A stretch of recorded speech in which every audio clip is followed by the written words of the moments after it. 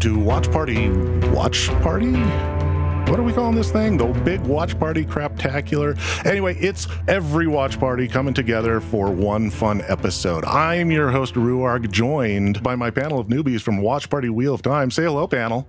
Hello, panel.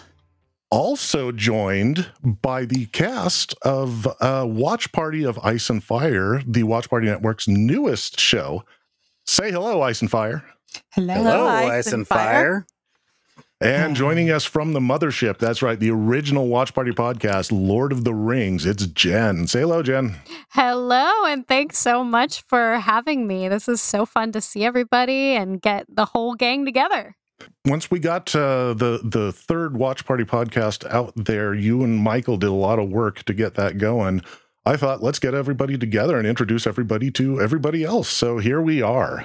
Jen, why don't you go ahead and introduce yourself to us and let us know kind of how Lord of the Rings got started and how you and Michael ended up putting together the Watch Party Network. Sure. Well, it was December of 2021, and I was still sort of in lockdown mode here. And I was rewatching Game of Thrones with my partner. And out of the blue, I get a call from Michael Rowland. And Michael and I actually go way back. So we've known each other through the bluegrass and folk Americana music scene in Arizona for years. I mean, since we were basically teenagers. And he's also my sister's brother-in-law. Confusing, but okay. So we've known each other for quite a long time. But he calls me and says, have you heard about the new Prime series coming out about Lord of the Rings? And I said, yes, of course I've heard about it. I'm pretty darn excited about it. And he said, well, I am also excited about it. Would you like to start a podcast in anticipation of that show? I was absolutely immediately favorable to that idea. So it really just took off from there. We started talking about Lord of the Rings, meeting basically weekly and just reading all the news and leaks that came out about the Rings of Power show. And it's been almost a year and a half now that we've been doing this, but it just grew and grew. And then we thought, hey, we love these other fantasy series. We love Game of Thrones, Wheel of Time.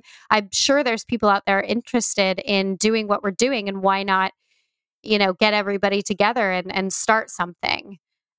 Because it's such a good time to be a fantasy fan. There's all these new series coming out, television adaptations of these spectacular series. And so for that reason, we thought, what a great idea to have podcasts that dissect the episodes as they come out. And so that's the origin story. And then we've found and recruited all you fabulous people and built something here. So yeah, we're really excited for our show to premiere, very excited for House of the Dragon to premiere, and obviously Wheel of Time. I watched it. I have not read the books, but I really loved the series, and I've loved listening to your podcast, Ruark. So it's been a true watch party.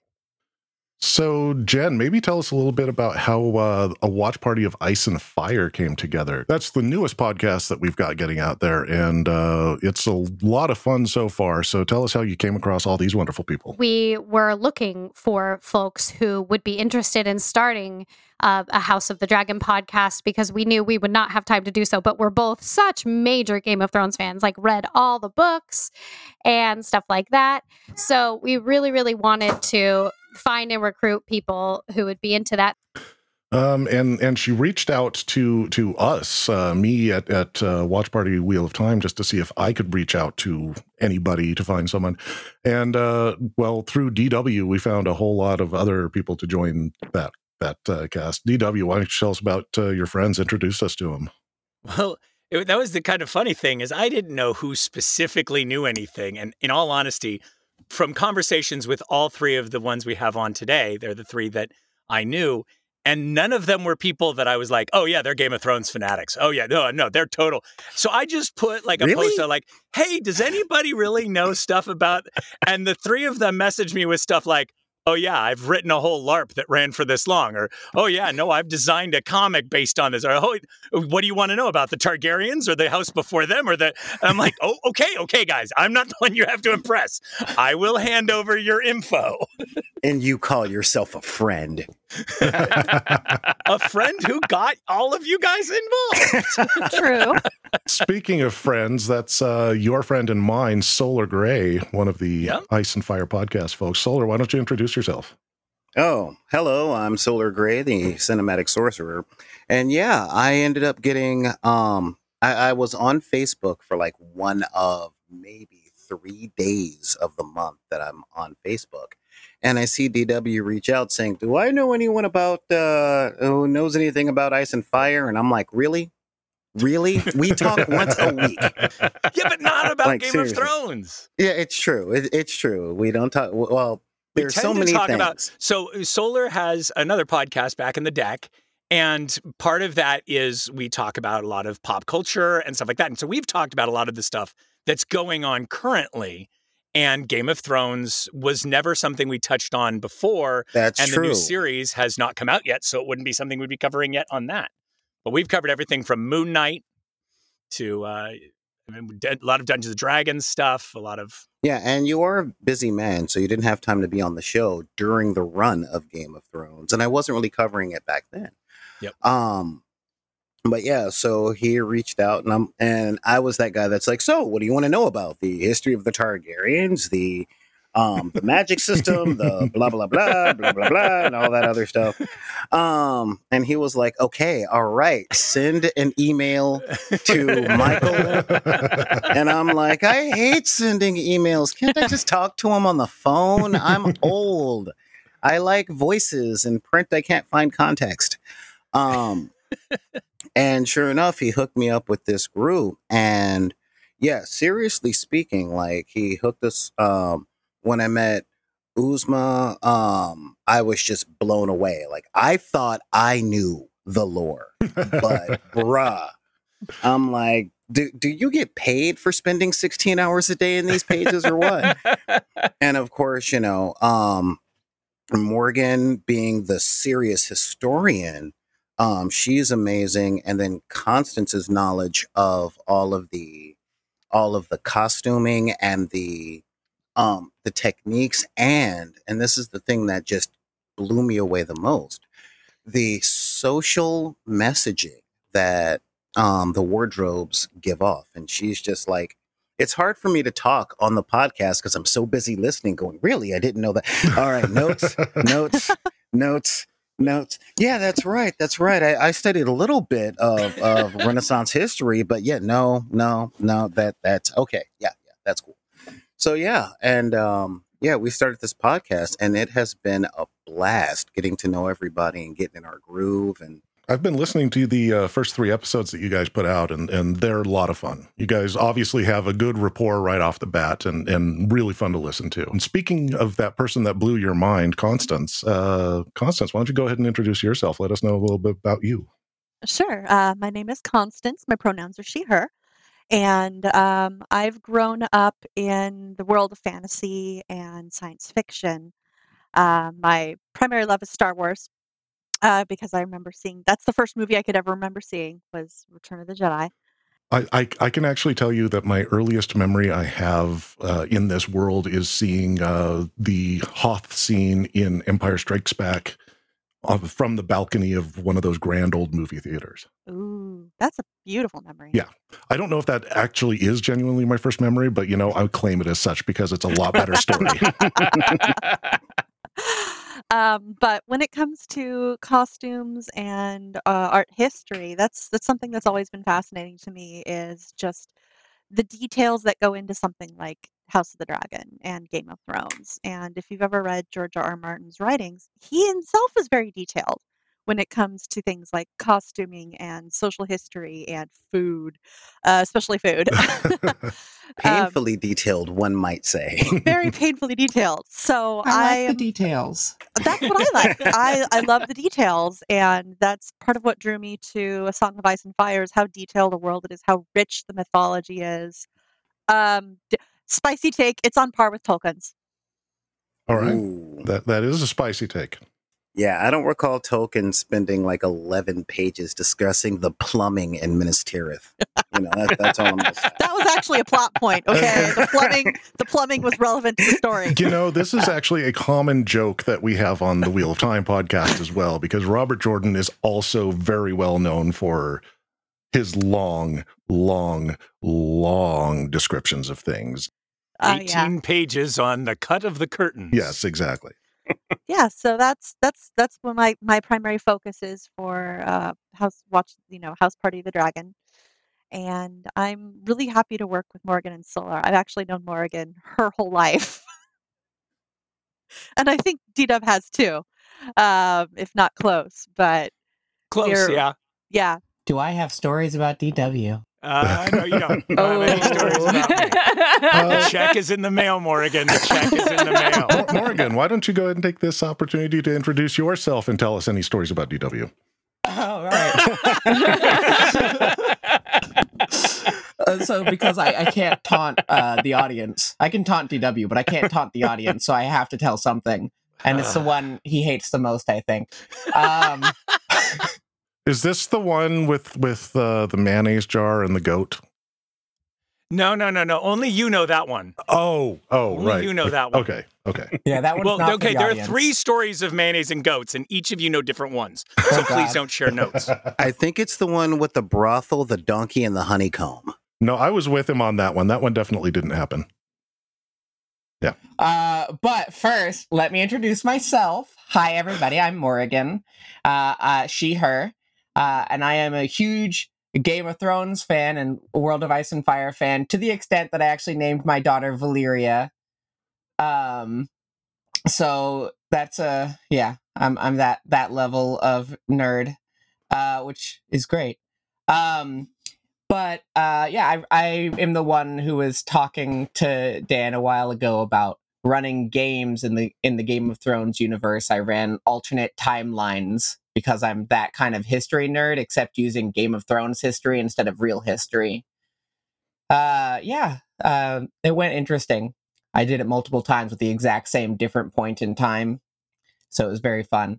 Anyways, so my first memory of Dan, I was a child at the Renaissance Fair. I grew up at the Renaissance Fair, and he was playing Shakespeare. He was doing some sort of a show on main stage, and he needed to do some sword work for the show. And I am a very, very, very avid swords person, and I had a collection even then of wooden swords. And these are like master crafted wooden swords. Beautiful pieces. I don't know that they're hand carved. They probably were lathed, but just gorgeous pieces of right. structure. So I had one that was a bell hilt rapier, which the manufacturers only made for a very limited time. Dan, I let him borrow it for the performance, I think it was only just the rehearsal. It was just the rehearsals. We weren't even using it for the performance. It was for the rehearsals. So I had to be disarmed in it. And so it wasn't even from like mistaken or miscarry of the item.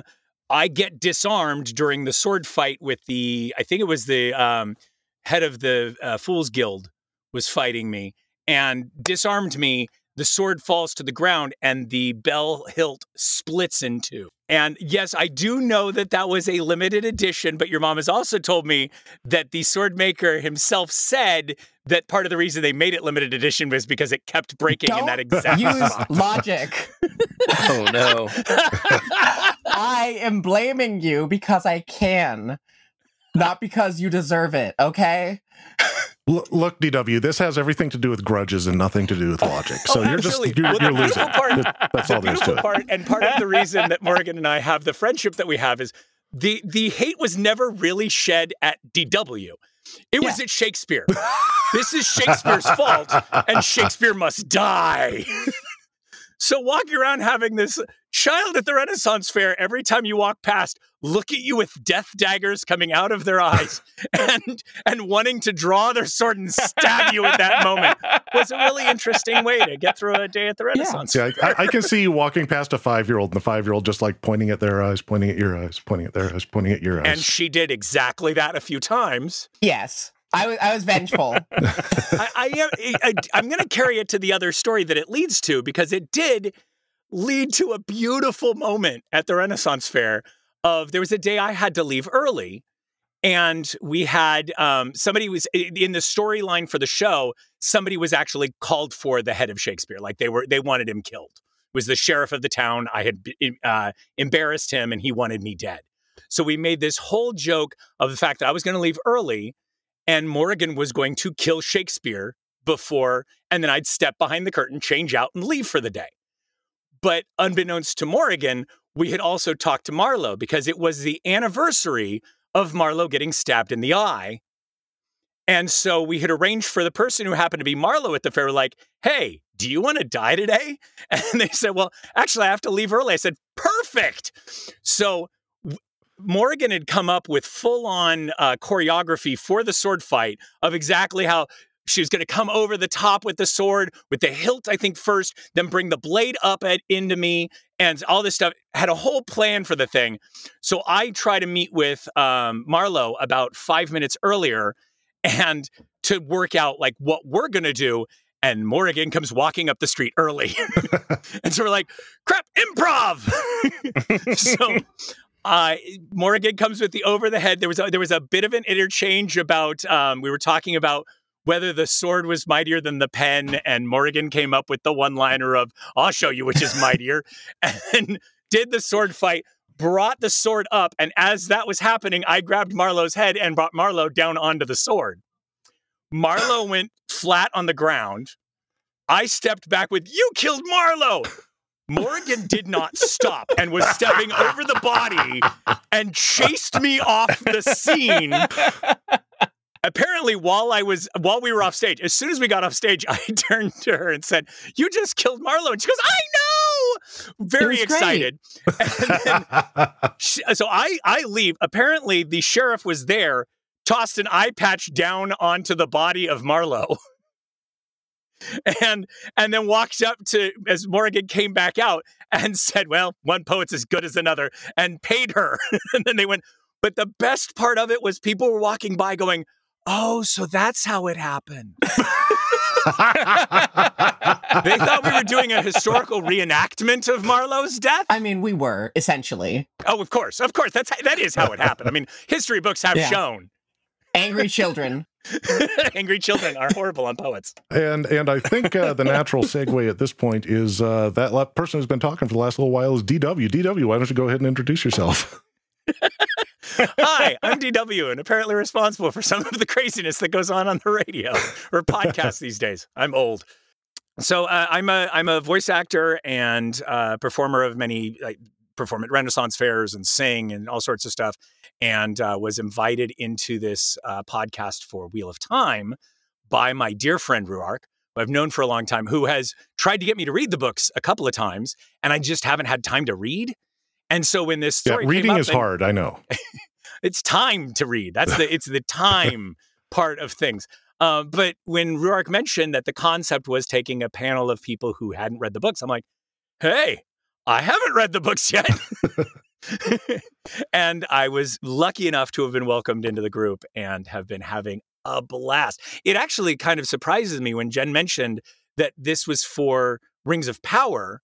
I had always assumed that the Wheel of Watch Party Lord of the Rings had been going since the movies, and that or like shortly thereafter, and that was the origin of it. It's an interesting concept to me that our show, even though our podcast came later, currently our show is the only one to have aired. That is a good point. So yeah, Lord of the Rings and Game of Thrones, you guys got a lot ready to get ready for and excited for you guys. That was part of our juiciness, was building up to, and Jen and Michael have had a huge time to build up to Rings of Power, and you guys already got kicked off with, I listened to episode 1, fantastic job for Lord of the Rings, and I'm honored that 3 of my friends got picked for this show. And Jen, correct me if I'm wrong here, but I believe the story Michael told me was they initially announced Rings of Power, and you guys rushed out a podcast as soon as you could, and then after that found out it was going to be like 2 years before the first episode dropped. Yes, that's exactly how it happened. This is Jen and not DW doing a voice. I'm sorry, guys. It's all good. It's all good. I'm in like toddler hell chaos right now. No, it's I know okay. that life. Yes, that's correct. So they had their podcast going for a while, and then they approached me just kind of out of the blue. I didn't know Michael and Jen from anyone, but they had joined up a Facebook group that I helped to moderate, and just approached me and said, "You seem to know a lot about this stuff, and we're interested in having you host a podcast for us." And I thought, well, that's interesting because I actually have a background in talking into a microphone, as most people can probably tell by listening to me. But I had not indicated anything of that sort to them at the time. But yeah, they talked to me. They convinced me to do it, and they kind of gave me carte blanche to figure out what format I wanted to do. And that format, like DW said, was I wanted to bring in people who hadn't read the books, people who weren't super fans, to watch the show and get their reaction, because I have read those books 24 times at least. I know them inside and out. I live in that world in my head most days. I mean, this is a world I know, eat and breathe and sleep inside and out. There was no way I was going to be able to watch the show through new eyes and judgment free. So I wanted to get sets of eyes I could watch it shit through that had never seen it before. And I lucked into 6 of my friends volunteered and said, yes, let's do this. DW was one of them. Another one was Siobhan. Siobhan, why don't you introduce yourself? Hey, my name is Siobhan. Any pronouns are fine. I have known Ruark for, God, is it like 20 years at this point?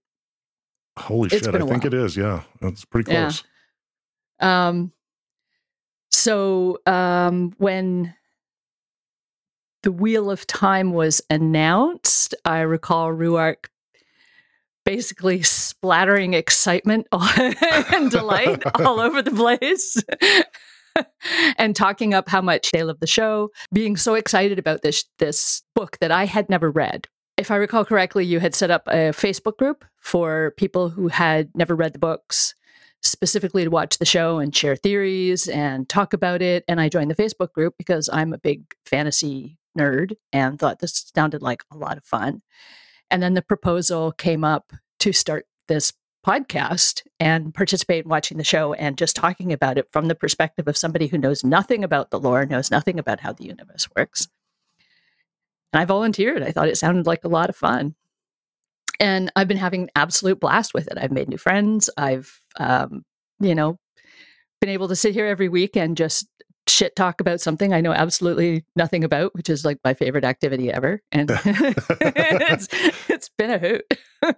And then another person who joined in with me when I sent out that invite was Axel. Axel, why don't you go ahead and introduce yourself?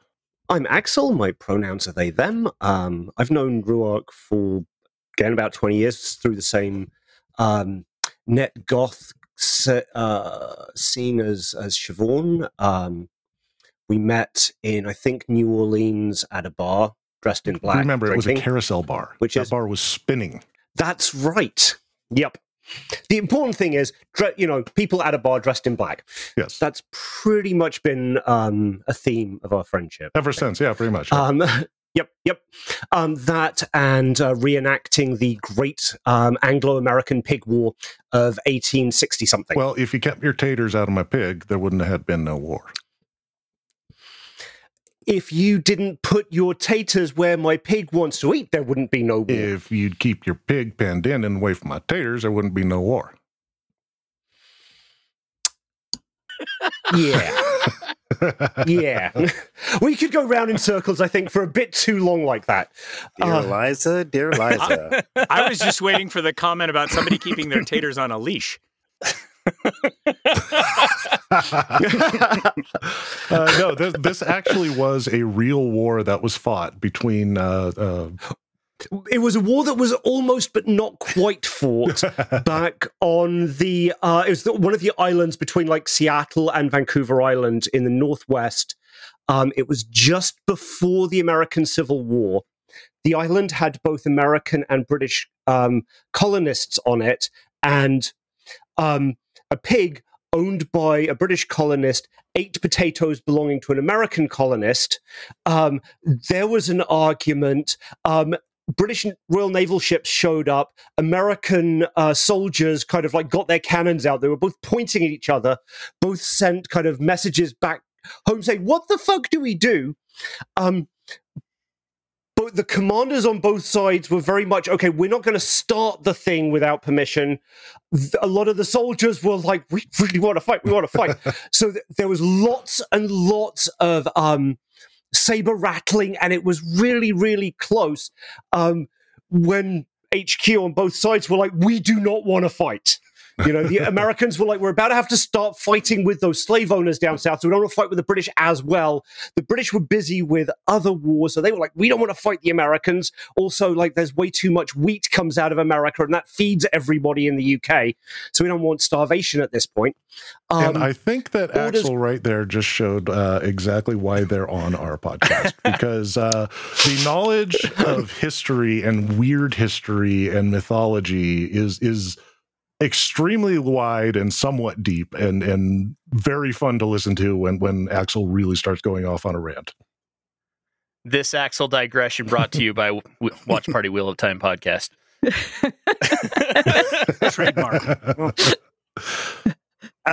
I was into it. I was hoping to find out that it ended because someone brought a carrot and everyone just kind of fell apart. You know, it ended because both sides got told, no, don't fucking fight. And then they reached a compromise. And I think both farmers ended up unhappy. See, the way I see it, yeah, feed the pig a carrot and some onions and then just roast the whole thing. And then you've got like some pork with a nice, you know, the stuffing in it. And everybody's happy. Yep. It's like the first Thanksgiving. So likely what happened is that the captains, the commanders of both armies, ended up having a pig roast together, while the owners of the pig and the plants were like, what about us?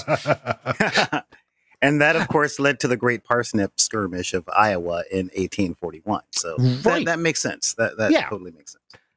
There you go. Yeah, the TLDR for me is I know more than most people about everything except the thing that they know lots and lots about.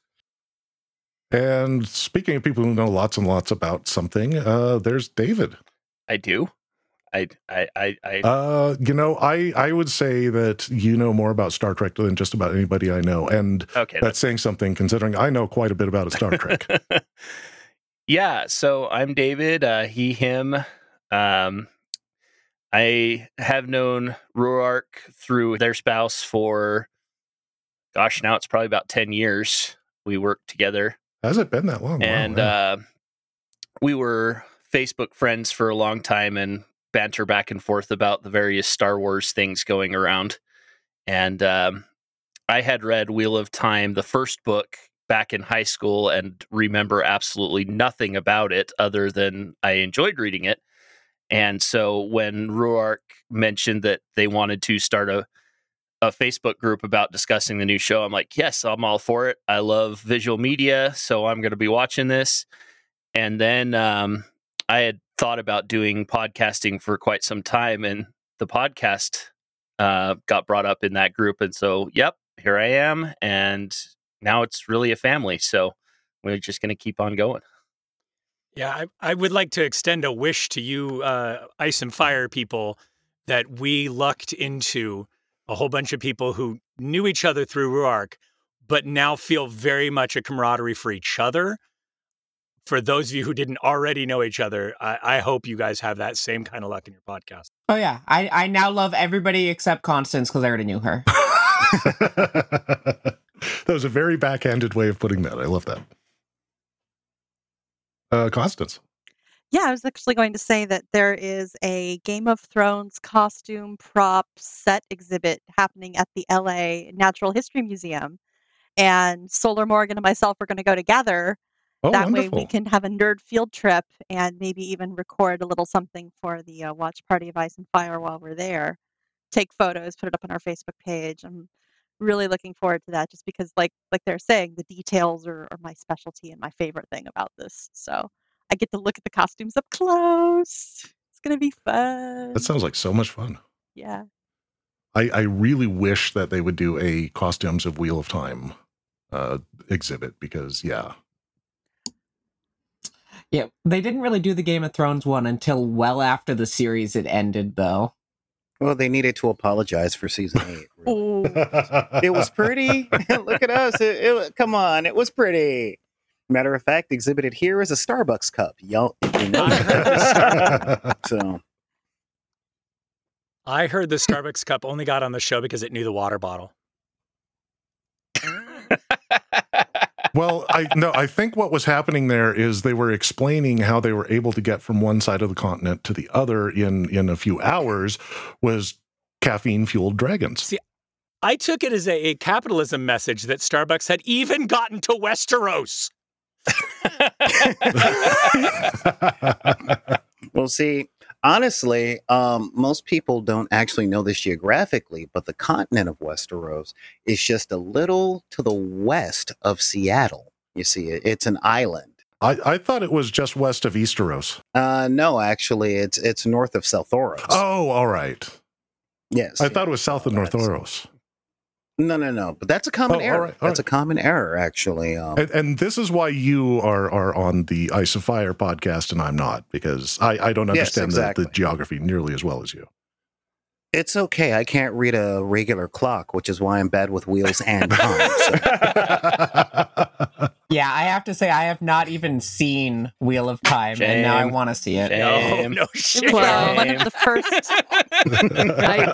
It was one of the first forays into fantasy for me was seeing the cover art on the paperback books in like you said in the high school library, and that was just this looks really interesting. Look how cool this art is, and that's when I first picked up the Wheel of Time. See, I only read the first 3. I'm like, oh, these are fun.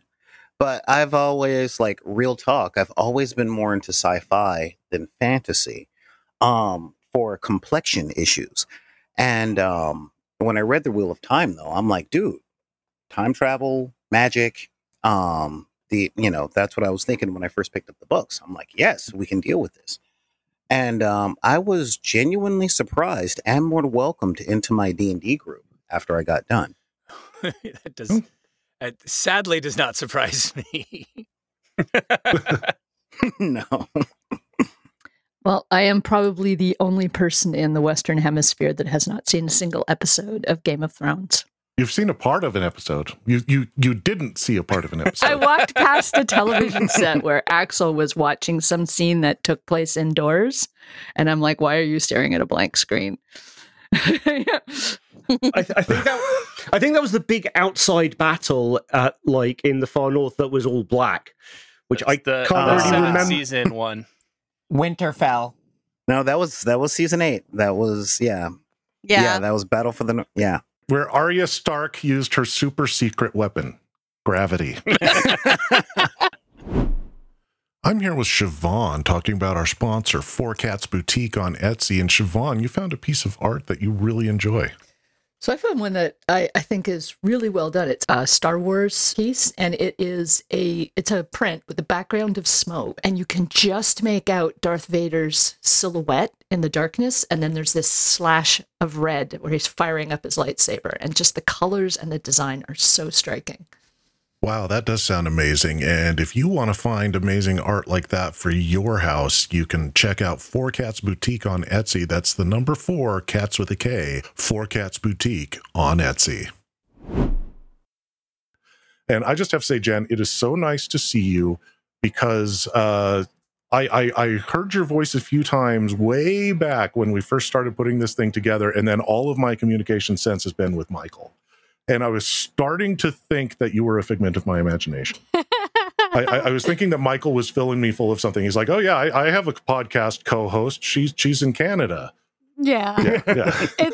I have my hands in this and a lot of other projects, which my partner lovingly refers to as our worm farms because none of them make money yet. I should say yet, but yeah, I've kind of been behind the scenes doing things, and I communicate a whole lot with our graphic designer, who's a very dear friend. So she's designed 2 of the 3 of our logos for these wonderful podcasts. Oh, wonderful. but I have been enjoying immensely building this thing and listening to you guys, weekly, and everyone, you guys, especially Wheel of Time, you're just killing it. So it's an honor, really, to consider you guys part of our network. And I can't wait to see what you House of the Dragon folks do. I know you're already off to an amazing start. They've already got a huge fan base in the Facebook group. I've been watching your Facebook numbers tick up and up and up, so that's really exciting. But I'll kind of get to my show and the reason that I feel like people should get excited about this show and hopefully listen to our podcast as your companion as you watch the show. Yeah, tell us all about Rings of Power. It's coming out in just over a month on Amazon Prime. Is that correct? Correct. September 2nd is when it premieres. So we are gearing up. We're getting ready. It's the Rings of Power. So it's basically set in the second age of Middle-earth. So this is thousands of years before The Lord of the Rings takes place. It's not a prequel necessarily, but it's based on a lot of Tolkien's different writings in the appendices. So they have the rights to the appendices. They're drawing from different things from the Silmarillion, different things from Tolkien's whole legendarium. And the way that this has worked is that they've gotten permission from the Tolkien estate on a case-by-case basis. So oftentimes they would go to Simon Tolkien, who's been working with them to adapt this series, ask for permission, and it was often given. So there's going to be a lot of first stage material even that's brought in. What relation does Simon have to the Tolkien estate? Oh, so Simon is actually Simon Tolkien. So he is like the great grandson. And so it's a pretty big deal that he is involved in the series, and he's making sure that a lot of it sticks to the canon or close to the canon. And I think we're going to get just an amazing series out of the showrunners, because the showrunners, Patrick McKay and J.D. Payne, are huge Tolkien fans. And just to be clear, I think why, the average fan will be excited is because this is going to focus a lot on the rise of Sauron, who folks will recognize as the big bad villain of Middle-earth, and also the forging of the Rings of Power. And that was a character named Celebrimbor, is that correct? Yeah, Celebrimbor, exactly. I can tell you that I do not actually know my Tolkien. I just play video games. Okay. Well, I think there's quite a bit of lore in the video games, so that'll work. But you'll actually get to see the Rings of Power being forged, presumably at some point in the series. It focuses also heavily on the island of Numenor, which is Tolkien's Atlantis. So it's sort of the story of Atlantis, but Tolkien's version. And so there's going to be a lot of political intrigue. In a sense, there's going to be a lot of the stuff that you love about the original. So beautiful landscapes of both New Zealand and some English landscapes in there, because they're now filming in parts of England. There's going to be a beautiful soundtrack by Bear McCreary, who also partnered with Howard Shore, who is the original composer. So all of that beautiful music that we hear in Lord of the Rings, you're going to hear different original music, but it's very similar. You'll see every character that you've loved from Lord of the Rings. You'll see hobbits. You'll see, we think that they'll be wizards. So that's, if you want to know more about that, you can listen to our podcast. But you'll see elves, you'll see the whole gamut. You'll see some gnarly looking orcs. No, Gambit is from X-Men. That's a different property entirely. Whole different thing, whole different universe. But Gambit's actually only a portion of Gambit. The whole Gambit is from Lord of the Rings. The Gambit from Marvel is just his hand. There you go. So I know a lot of people out there know about the Silmarillion. Not as many people have actually read it, but is that kind of what this is going to be based off of? I would say it's not exactly. It's complicated, but if you want a really good context within the Silmarillion, something about Tolkien's legendarium is complicated. Oh, I know. I'm shocked. So mostly it will be based on the Alcalabeth, which is a book within the Silmarillion.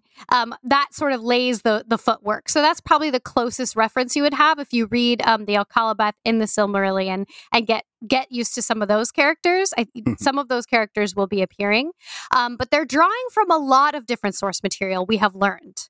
Not just the Silmarillion, but ideas that are in his wider canon. And so a lot of fans in our fandom have been upset that it won't be... there are characters that are totally invented, that are based on characters or ideas from the Silmarillion and from other extended works. I am personally really excited about this. I think that Tolkien had a really loose idea of what canon was. He reworked his books until his death, essentially. And so somebody taking creative license is really okay by me. I know a lot of people are upset by that, but I'm optimistic for the show. I think the trailers that have been released are really exciting. They're action driven, but there's also definitely thought and intention behind what we've seen. So if you want to know more, please check out our podcast. We're recording twice a week now. We're really ramping up our content, and we've got some exciting things in the works that I can't even announce yet. So stay tuned for our Rings of Power content that's coming at you very soon. Are any of you planning on watching the show? Are any of you secret Lord of the Rings fans, or not so secret? Not a secret. Yeah. Oh, Not a secret at all. Yeah, I'm definitely going to be watching. Amazing. I'm excited about Bear McCreary and Howard Shore music. That's just like a Yeah. combination of beautiful for the ears. Yeah, as soon as you said Bear McCreary, I was on board because his score for Battlestar Galactica was phenomenal. Yep. Absolutely phenomenal. I'm super interested in seeing the East before it falls. Yes, the Haradrim and that whole cohort. And how do they fall? How do they get corrupted? This is all stuff that we don't know. It's not actually written out. There's not a play-by-play of it. So they're able to imagine a lot of what this is going to look like. And this is going to be, I forgot to mention, this is going to be the most expensive television show ever made.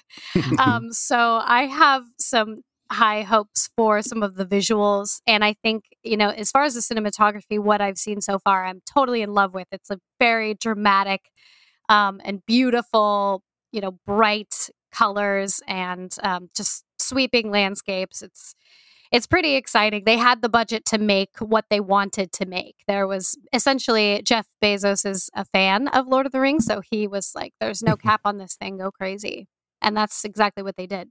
Yeah, and it looks like they really followed the design aesthetic of the Peter Jackson movies and just kind of went bigger and broader with that same design aesthetic. Yeah, and Rivendell looked exactly the same as in the Jackson movies in the trailer to me. It's really hard to improve upon what the What a Workshop does. No, very good point. Yeah, exactly. And what is involved, and they've brought in, some really great designers. The costumes that we've seen have been beautiful and intricate. I know a lot of you Song of Ice and Fire people are costume nerds, I'll say. So I don't know if you've seen the Lord of the Rings promotional pictures, but they're absolutely gorgeous. The costumes, very intricate. Though I am reticent that wizards might be in the show because this predates the lore for when the wizards got to Middle Earth. You see, they didn't come until the fall of Sauron. Okay, all right, I'm done. That has been a lot of people's concern.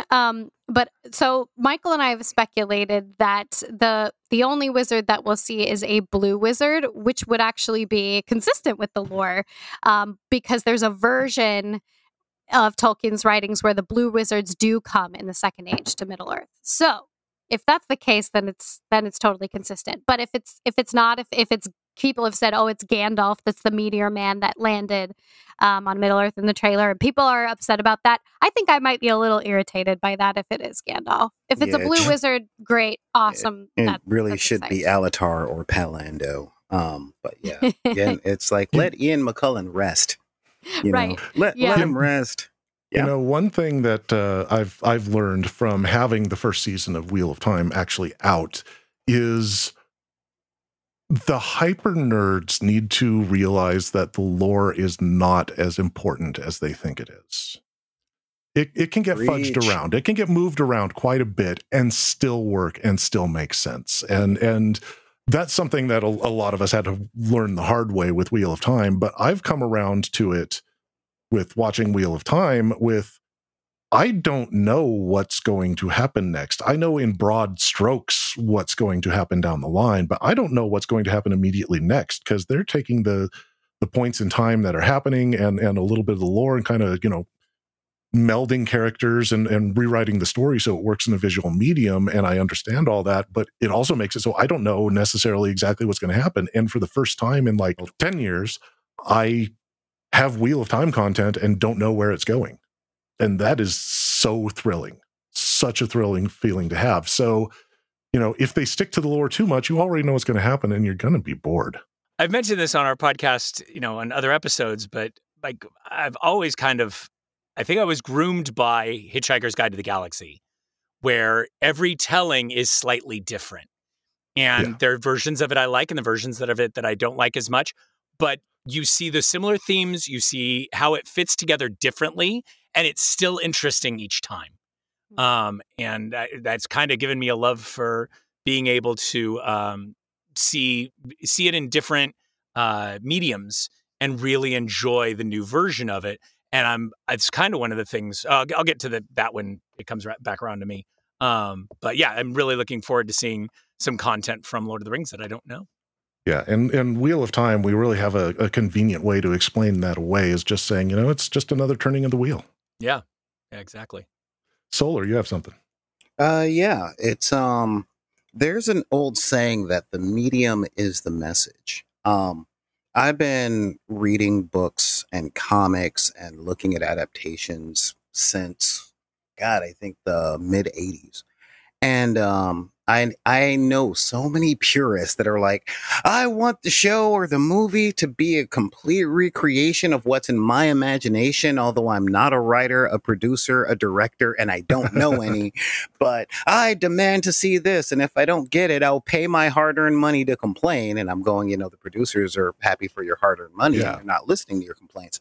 But one of the things that I always try and do myself is to judge each adaptation to the medium that it's from. I learned this, like my really big lesson on this was Paul Verhoeven's 1996 production of Starship Troopers.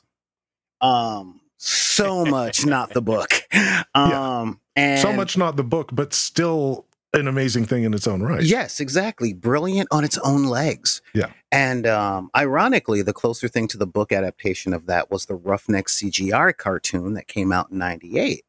But when I looked through my novel collection and then my DVD collection, I'm like, I'm so glad I'm not getting a page per page retelling. I think the closest thing that I've seen so far was Zack Snyder's Watchmen. Yeah. And it was like, yay, it's moving, and maybe because my imagination has a larger budget than Hollywood can afford, even with the backing of Jeff Bezos.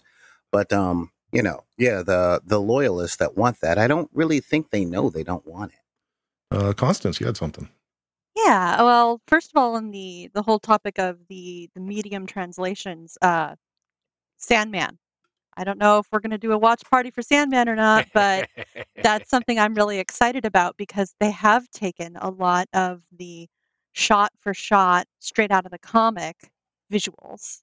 Yeah. And some of those are just so beautiful and so stunning. And they've made a lot of adaptations and changes because sometimes the written word does not translate to the visual medium. Sandman has the big advantage of Neil Gaiman being right involved in the production of it. So as we saw with Good Omens, he's going to produce something that stands up to the medium and doesn't screw things up along the way, which can easily happen with things like, for example, the Watchmen movie, which managed to be oh so close to right, but have just a few things that demonstrated that it's completely missed the point. Yeah. Which I think went on about in one of our earlier podcasts. You go on about something? No. I might have done, yeah. I'm just happy that they got Gwendolyn to play Lucifer. That was, I melted. Yeah. She looks amazing. Well, she always does, but I'm like, Lucifer, especially since the role for the comic Lucifer was really solidified in most people's heads as Tilda Swinton in the Constantine movie back in the early 2000s. So that character has a certain look. Not to say that the television show isn't cool, but Speaking of Constantine, Constance, you had something to follow that up with? Yes. Well, not necessarily Constantine, but in the source material for House of the Dragon, there's several different versions of the story. It's relayed as a history of the Targaryen dynasty, and like any kind of historical situation, there's multiple sources. So we don't know which source of the writers are going to draw off of. So there's a lot of room for interpretation just within the actual text of the story. So we don't know which version we're going to get when it actually broadcasts. So that's something that's kind of exciting for those of us that have read the books. We don't know where that's going to come from. Morgan. Going back to all the different mediums and stuff like that, I want to express a little bit about my experience with Lord of the Rings. My first experience with Lord of the Rings was one of the multiple radio shows. We would listen to it while we were driving down to the Southern California Renaissance Fair. Later on, I got another one of the radio shows, and then I watched the animated movies, and then I got to see the live action movies, and then I read all the books. And I have loved every angle of it that I've seen, and they've all been very different, and very few of them have Tom Bombadil. Missing the best bit. Yes. Yeah. So I just want to say, regardless of source material, that you can make something great. I do want to point out, though, that if a showrunners are trying to stick to the source material and then change their mind later on, that can be a little harder. I find it interesting because my prime fandom is Star Trek, and that's a medium where it was always video, always visual. There isn't a novel or a comic book that it was written based on. And so it's unusual to see some of these fandoms that have these bases and how they react to them differently. And it's also kind of evolved differently with Star Trek itself, because now you have fandoms that grew up on the original series that are poo-pooing all of the new stuff because it's not their Star Trek. It's like, well, it's the same thing, guys. You know, it evolves. Even if it's all visual, it's somebody else's interpretation of the universe. And it's also interesting how different mediums translate well to becoming visual media. Like the more modern comic books, it's a little easier to adapt those one for one. Some of the older comic books, it's a little more silly with the outfits and whatnot, but where comics don't have as much description, it's also really a visual media. You can kind of move those to a video or a TV format a lot easier and still maintain the shot for shot look that was in the original media. David, really interesting when you brought that up, and thinking about the fact that Star Wars started as a TV medium, but has become a comic series. There are novels, there are all these other things.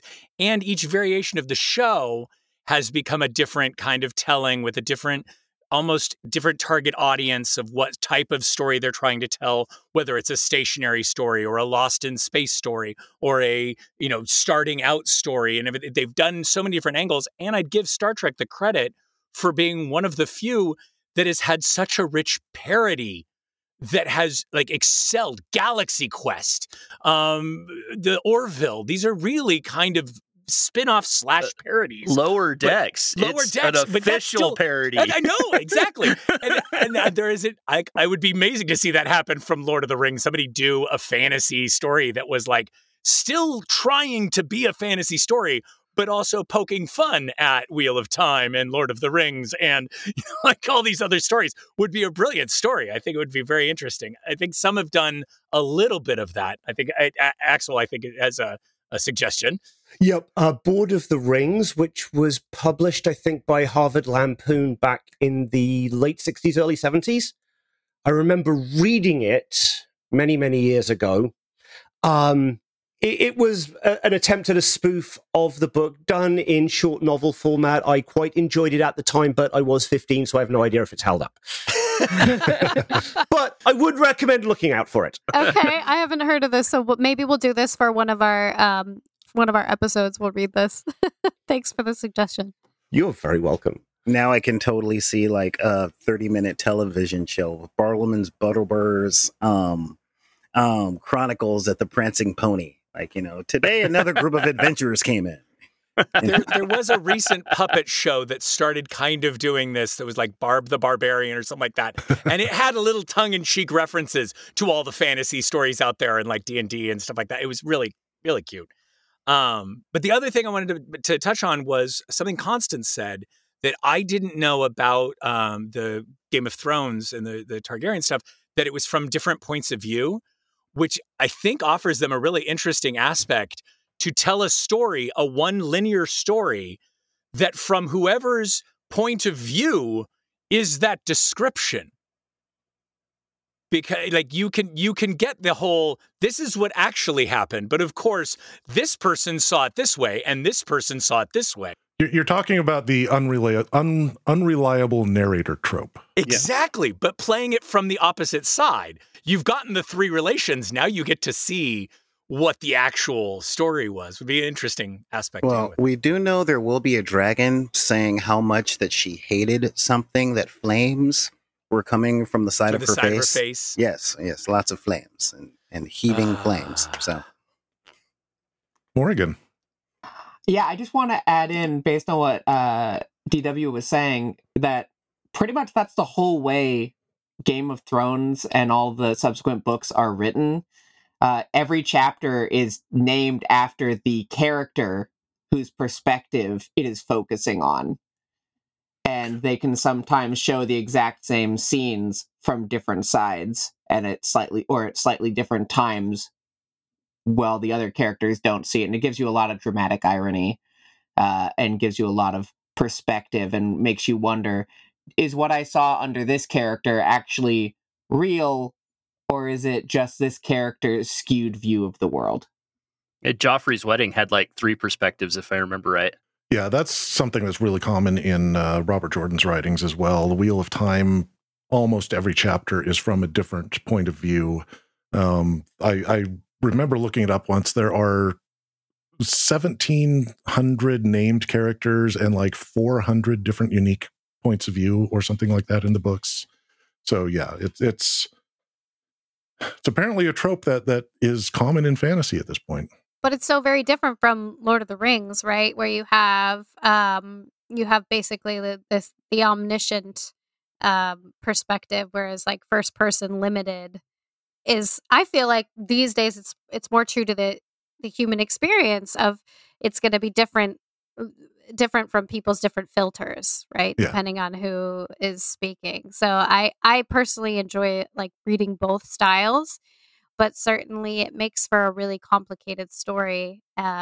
What's the, deciding what the takeaway is, because I did read House of the Dragon, and it read like more of a historical document to me, but I did love getting the different perspectives from different Targaryens about what was happening. That was pretty cool. That just gave me an interesting idea of the, we're getting the story, and I believe how it's kind of placed, at least in the movies.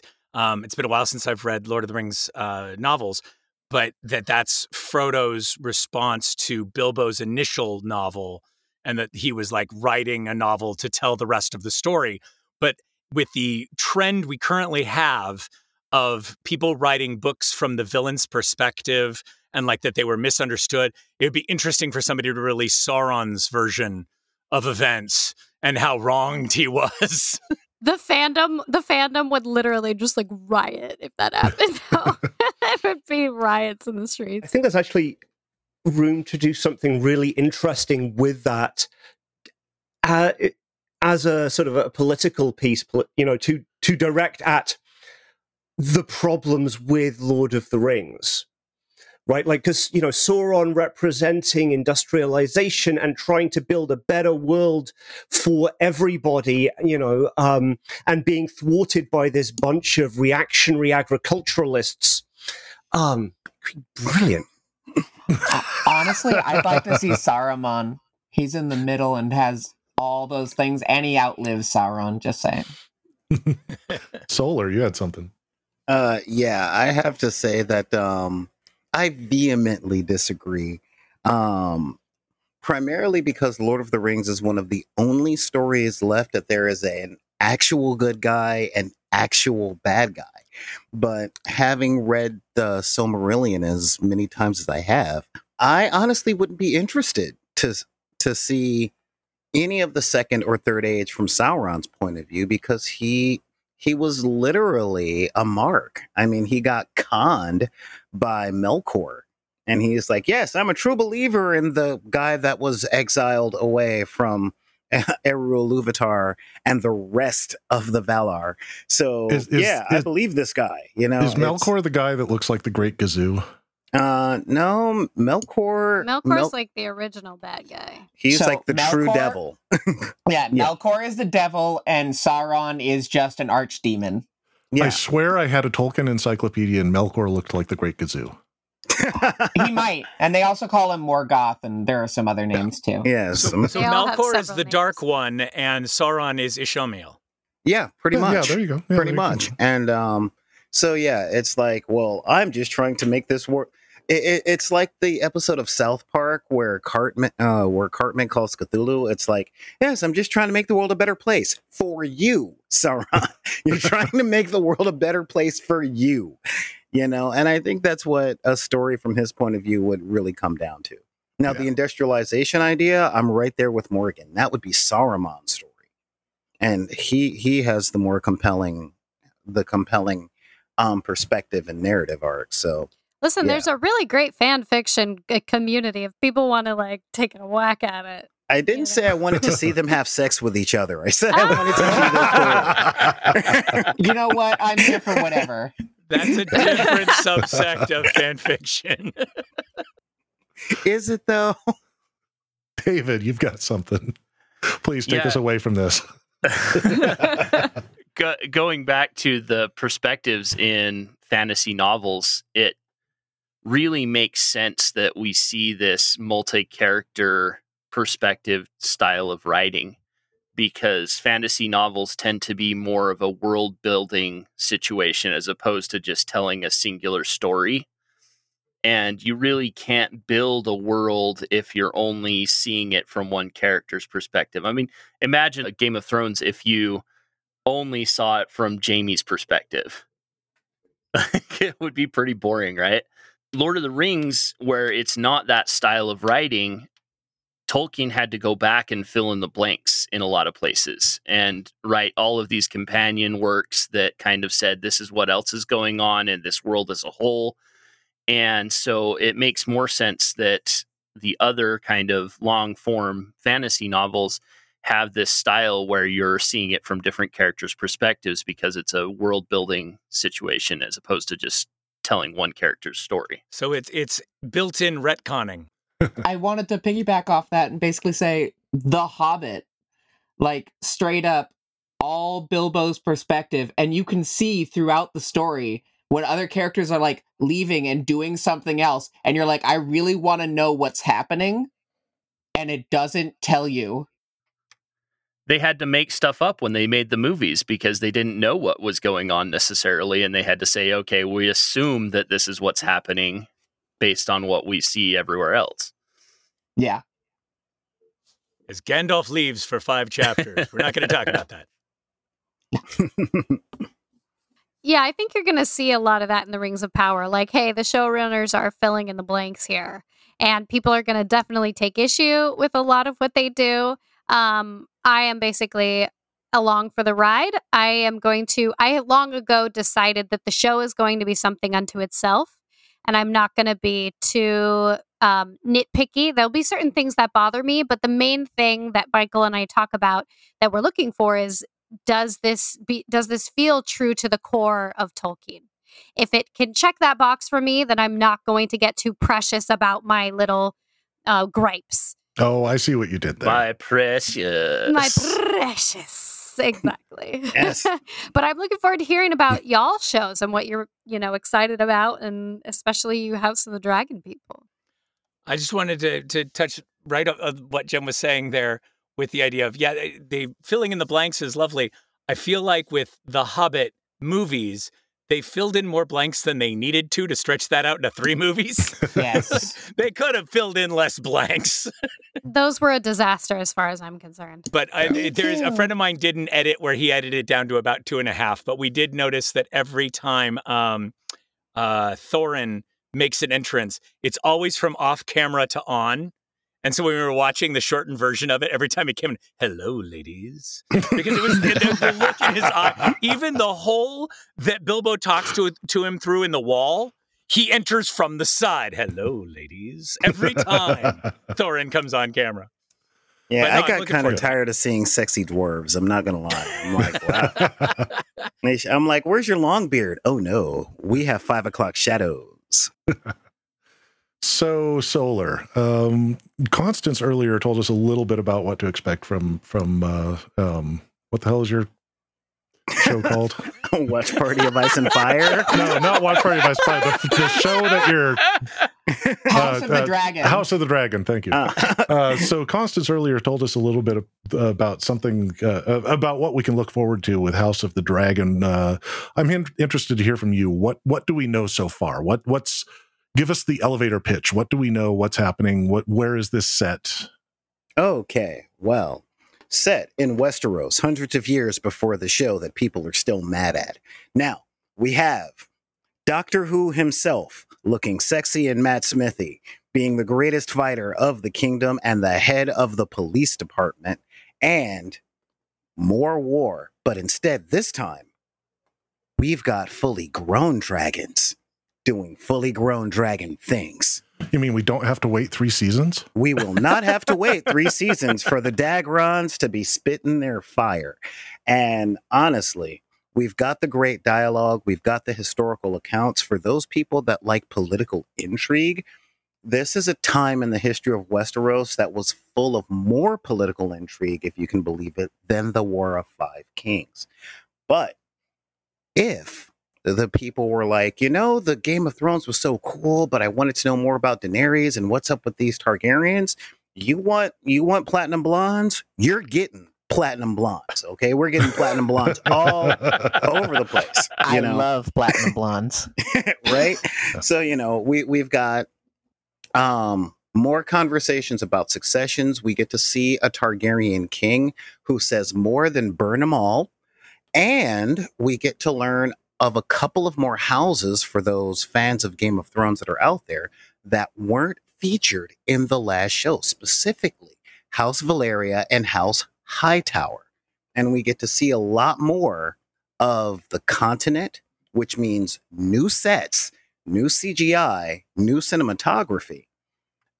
So this show is going to be like a lot of the stuff that they took a look at all the emails and said, oh, people want to know more about this. Well, you want it, you got it. Okay, we're talking about this. And we have got a glorious lack of Dan and Dave. So Tolkien came back. So this show should be everything that people loved about Game of Thrones up to season 5, with all of the lessons that they've learned from the last few shows. Not to mention Sir Hotness of Hot Pants, being everything a knight is supposed to be. So that's what I have to say on that. Constance, you have something to follow that up with. Yeah, there was a lot of complaints and a lot of concerns in the original Game of Thrones series about the treatment of women. There's a lot Yeah. of people that had issue with the way that women were handled by the male characters in the story. And something that I've seen so far and something about the source material, this is a much more empowering story for the women, for the female characters. They have a lot more agency. They have a lot more dynamic action. They're not just regulated to being wives and spouses. They've got a lot more to do and a lot more to fight for. Daenerys' lost kingdom is part of what this story will reflect, is who will inherit the throne. And that's not a spoiler, that's in all the trailers, that's in all the promo materials. And it's very much a struggle for the women in that time period to assert their dominance. But they're not treated the same way that they were in the other series. They've got a lot more A lot more agency. A lot more agency, yeah. And that's something that I'm really pleased at seeing. And I can say that that's very good to hear, because I actually never read the original novels. I made it about 200 pages into the first book and thought, no, the way women are treated in this, I can't deal with, and noped out. So I'm happy to hear that for the new series. Yeah, I don't think that I share that gripe with regards to just the show, because I felt so compelled by the female storylines in particular. Daenerys' storyline, Sansa Stark, Arya Stark, the way that those women kind of go through their trials and rise above and come out on top in many regards. I found that really inspiring, and I understand there were definitely gripes with the way there were some gratuitous scenes, um, but I think that if this show is anything like the last show, I'm really personally excited to see the female storylines, and also we maybe this is a larger conversation, but I love the line. There's a particular line from the series, and I believe it's in the novels too, that says, "Everywhere in the world hurts girls," right? Like, there's something in these series that's true to real life. And whether or not that should be depicted, that's a larger conversation. But the trials that they face, the injustices that they face, those are true to female experiences the world over and time immemorium, right? So I don't know that I have maybe the same gripes with them unfolding. I do think there was some gratuitousness in the way they were depicted, but I think I don't share this maybe the same gripes about it, and I think there were a lot of empowering aspects about the female characters within the show. Solar, you have a follow-up. Yeah. Yeah. And on that same note, this particular show seems to have gotten a few letters that stated that people were a little tired of seeing people that look like me in the historical context of slaves and eunuchs. And this particular show has gone a little above and beyond on that by casting an entirely black, not just person of color, but entire black powerful house of the show. And that is, it's one of the, I mean, I was already in, but given how, well, how can I, okay, it's time for me to piss off 4chan. I'm sorry, guys. But oh, no, we live for that. Yeah, there's always been this thing, especially with, quote, fantasy purist, end quotes, that their underlying tone is my fantasy is a world where you're either not in it at all or you're in it in chains. And that's what they would say to people like me and LGBT specifically. Yeah. And this show kind of went, hey, you know what? No. Historically speaking, Timbuktu was the intellectual capital of the Western world during the times of the Greeks and Romans. So, you know, darker people with a darker hue outside of Spain and Europe were everywhere. And so this particular show is giving us a little bit of that. You know, the other family from Valeria specifically are looking at are people that look like me. And that does actually pull a heartstring on that because there's so few of us in fantasy. You know, it's one of the reasons I'm more into sci-fi than fantasy, because fantasy has always had an underlying tone of there is one place for me in fantasy. And so this show is kind of butting its head directly against that. And I'm loving the fallout. Oh my God. And I can say there was a lot of fallout for Wheel of Time for similar reasons. They announced the main cast and there were, you know, it wasn't a bunch of white people. You know, a large portion of the main cast is not white. Game of Thrones too. Or sorry, Lord of the Rings too, as well. Yeah. And it caused a lot of consternation in the fan community, but I didn't see why, because part of the reason I loved Wheel of Time was there is extreme redhead representation in that book. And we don't get a lot of representation. And I'm not joking when I say that. And so seeing that representation in the book, like, that's part of why it became my favorite book series ever. I was there. I was present. I was the main character. And having that strong feeling, I wanted anybody else who joined into this world to have that exact same feeling. And when I saw the cast that they had announced, I was like, thank God. Because so many people, so many different cultures, so many, whoever you are, you can find somebody in this to identify with. And it really made me happy. Yeah, it was really interesting. I watched it specifically happen on the internets with Lord of the Rings recently, where people were up in arms about you can't have black elves.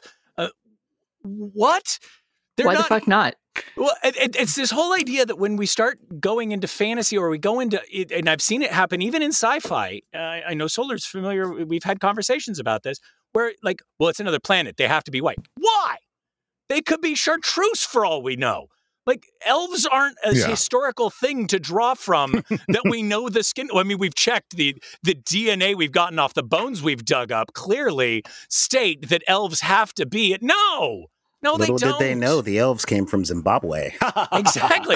Like, seeing that variety. Even if it was historical, what does it matter? Yeah, historical of what? Westeros? This isn't our history. Back in the days of Westeros. But that whole idea of seeing, this opportunity for people to have that broken structure. So when we're looking at our problems, our flaws in how we've treated people, and being able to tell the story of a world that's not the problem.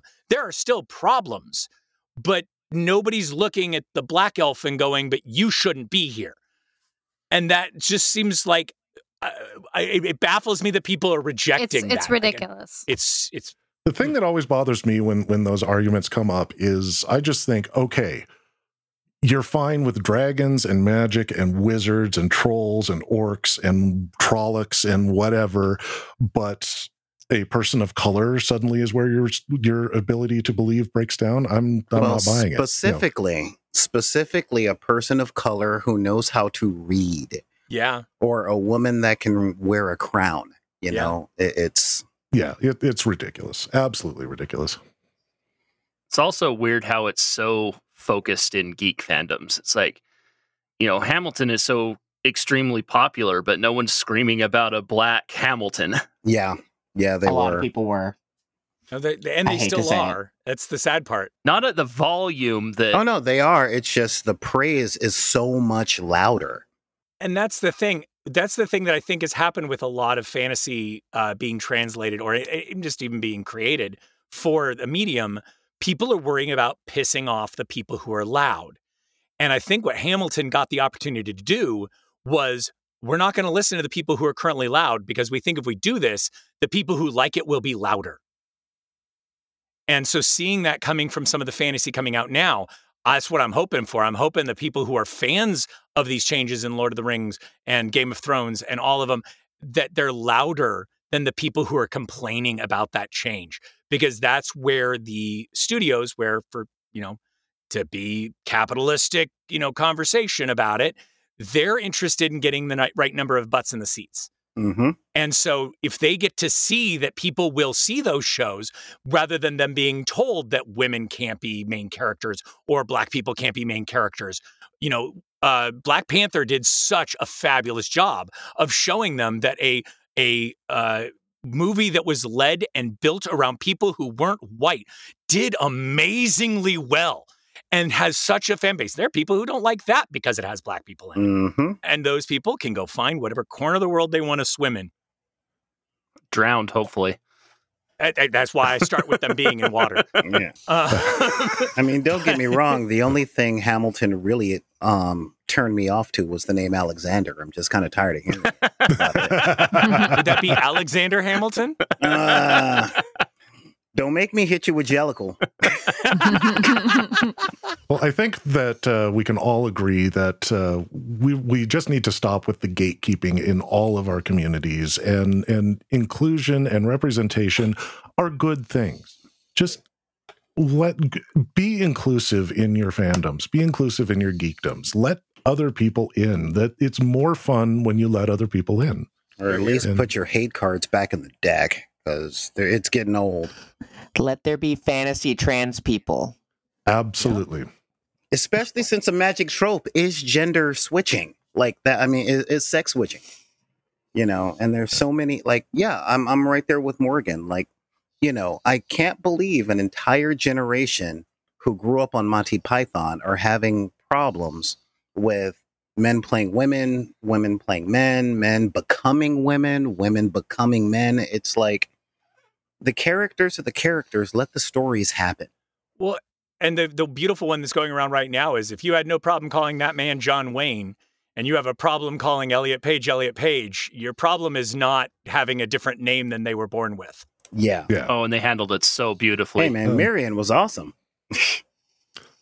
And to try to bring this back around, we've discussed both House of the Dragon and the Rings of Power coming up, and what we can expect from that. But we haven't talked about Wheel of Time and why people should enjoy that and what they can expect coming up. And I think I'm going to take a different tack. Rather than having me, the ultra nerd out at you about it, I'm gonna tell Siobhan to tell you about it, because Siobhan has turned into a pretty relative hyper nerd herself on this subject.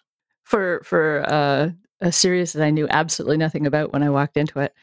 So I mentioned that how I got into this is through Ruark's Facebook group for people who had never read the books.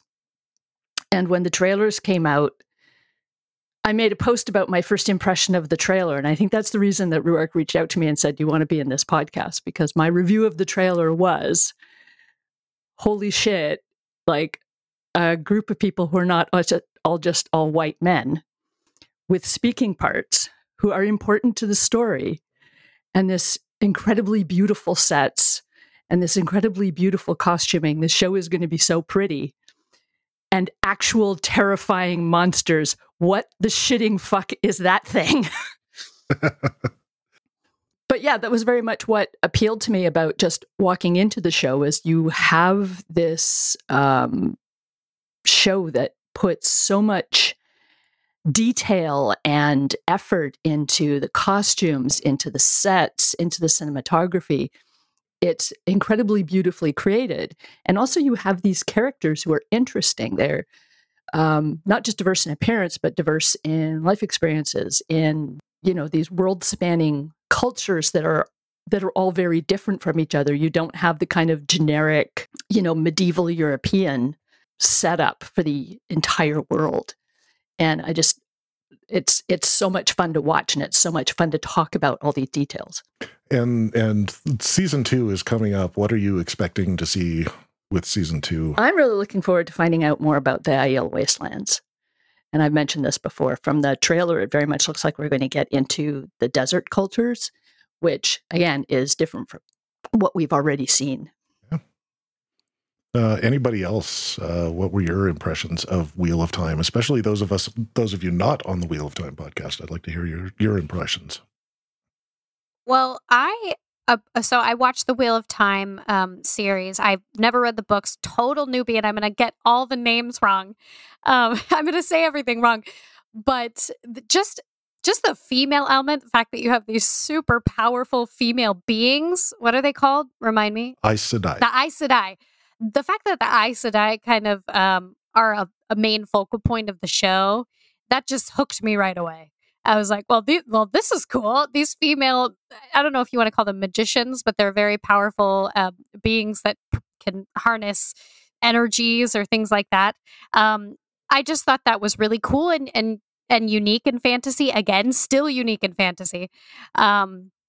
But yeah, it was a really gripping series, and there was such a cliffhanger at the very end. So I'm looking forward to seeing if they can actually defeat this dark lord. I don't remember any of the names. But the Dark Lord's name is the Dark One, so I think we'll give you that one. That was close enough. Okay, the Dark One. Yeah. But just also the cast was incredible. Like all the acting, I thought was really, really A+, and they walked that fine line of not being too cheesy or over the top. And the main gal in particular, what's her name? Rosamund Pike. Yeah, Rosamund Pike. Thank you. She's just a compelling lead. She's beautiful, talented. She's the whole nine. So Yeah, I'm definitely going to be watching season 2 and listening to you guys so I can hopefully get names right next time. Constance. Yeah, like I had mentioned earlier, I had read the books at a very, many years ago, and I was very excited to see it translated into the literal medium, the physical world, because of the same reasons that everyone else is mentioning. It's such a beautiful, detailed world. There's so much world building going on. There's so much that we don't know about this world and this turn of the wheel that it's exciting to see where they're going to go. Because, like you said, there's some things that you're not this new material, stuff that we're not aware of or stuff that we may not have previously realized with what they're doing. And some of the portrayals are so good. Like the Children of the Light are so beautifully evil. I love it. The thing that really bothers me about the Children of the Light is they gave them really great looking outfits, and some of them are I kind of know. sexy, and it's I don't want sexy Children of the Light. That's just not right. Yeah, they look too good. They're too pretty, too clean. But the Aes Sedai just look so incredible. The one thing I'm disappointed is the Seven Striped Stole. They didn't get that right. But that's just like the little pedantic in me going. There's these details that they got right, and then there's these details that they missed, and so it's the same for any fandom, right? But I'm excited about where they're going to go and some of the characters they're going to introduce that we know and love from the books and where it's all going. So yeah, I'm really looking forward to season 2. The thing that's really been interesting for me and why I'm really, again, looking forward to season 2 and why I'm enjoying being on this panel is very few storylines do I not have some cursory knowledge of. And going into this series, I actually had zero knowledge of the world of Wheel of Time. And when I saw Lord of the Rings, I had read it growing up. When I saw Game of Thrones, I still haven't read a book, but I have so many friends that have talked about it and all of this that I knew the basic gist. I went in kind of with some knowledge of where we were going. Wheel of Time has been a pure start for me, and seeing a different take on magic, a different take on a social structure, a different take on how the world works. Like it was beautiful, and I'm really looking forward to when I first experienced Jurassic Park. I saw the movie and then read the book, and so many people I knew had read the book and hated the movie because the movie couldn't be what the book was, and their imagination was able to flesh it out better. I think somebody else already mentioned the fact that our imaginations have a much higher budget than any studio, and so reading the book afterwards gave me the ability to enjoy the series, enjoy the movie, and then enjoy the books. And I'm really looking forward to enjoying the books after this to see where those changes are, even though it's a different direction than people like Ruark. So you'll enjoy reading those sometime in like 2030 something. I was going to say in about 10 years. We're not holding off the whole time. We're holding off until you tell us that enough is in that we can then read those books, at least the I'm first just book. concerned you're not going to be able to stop.